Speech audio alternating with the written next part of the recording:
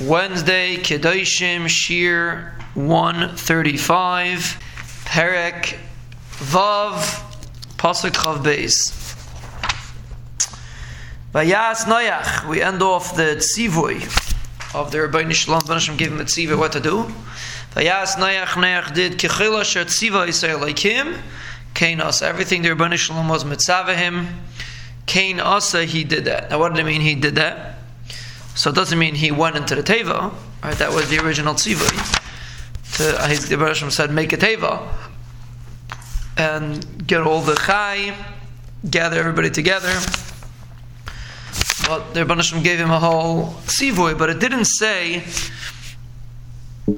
It said the behemoths he should bring to the teva, but it didn't say Noach himself should come into the teva yet.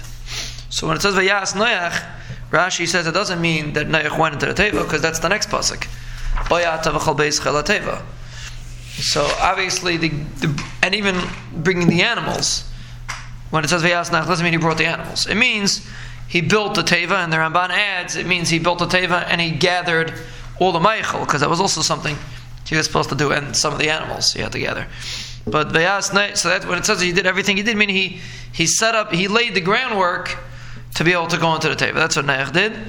And the Ramban says, Kim Kain Asa. Why does the Torah repeat again Kain Asa? The Ramban says it means that he didn't miss anything.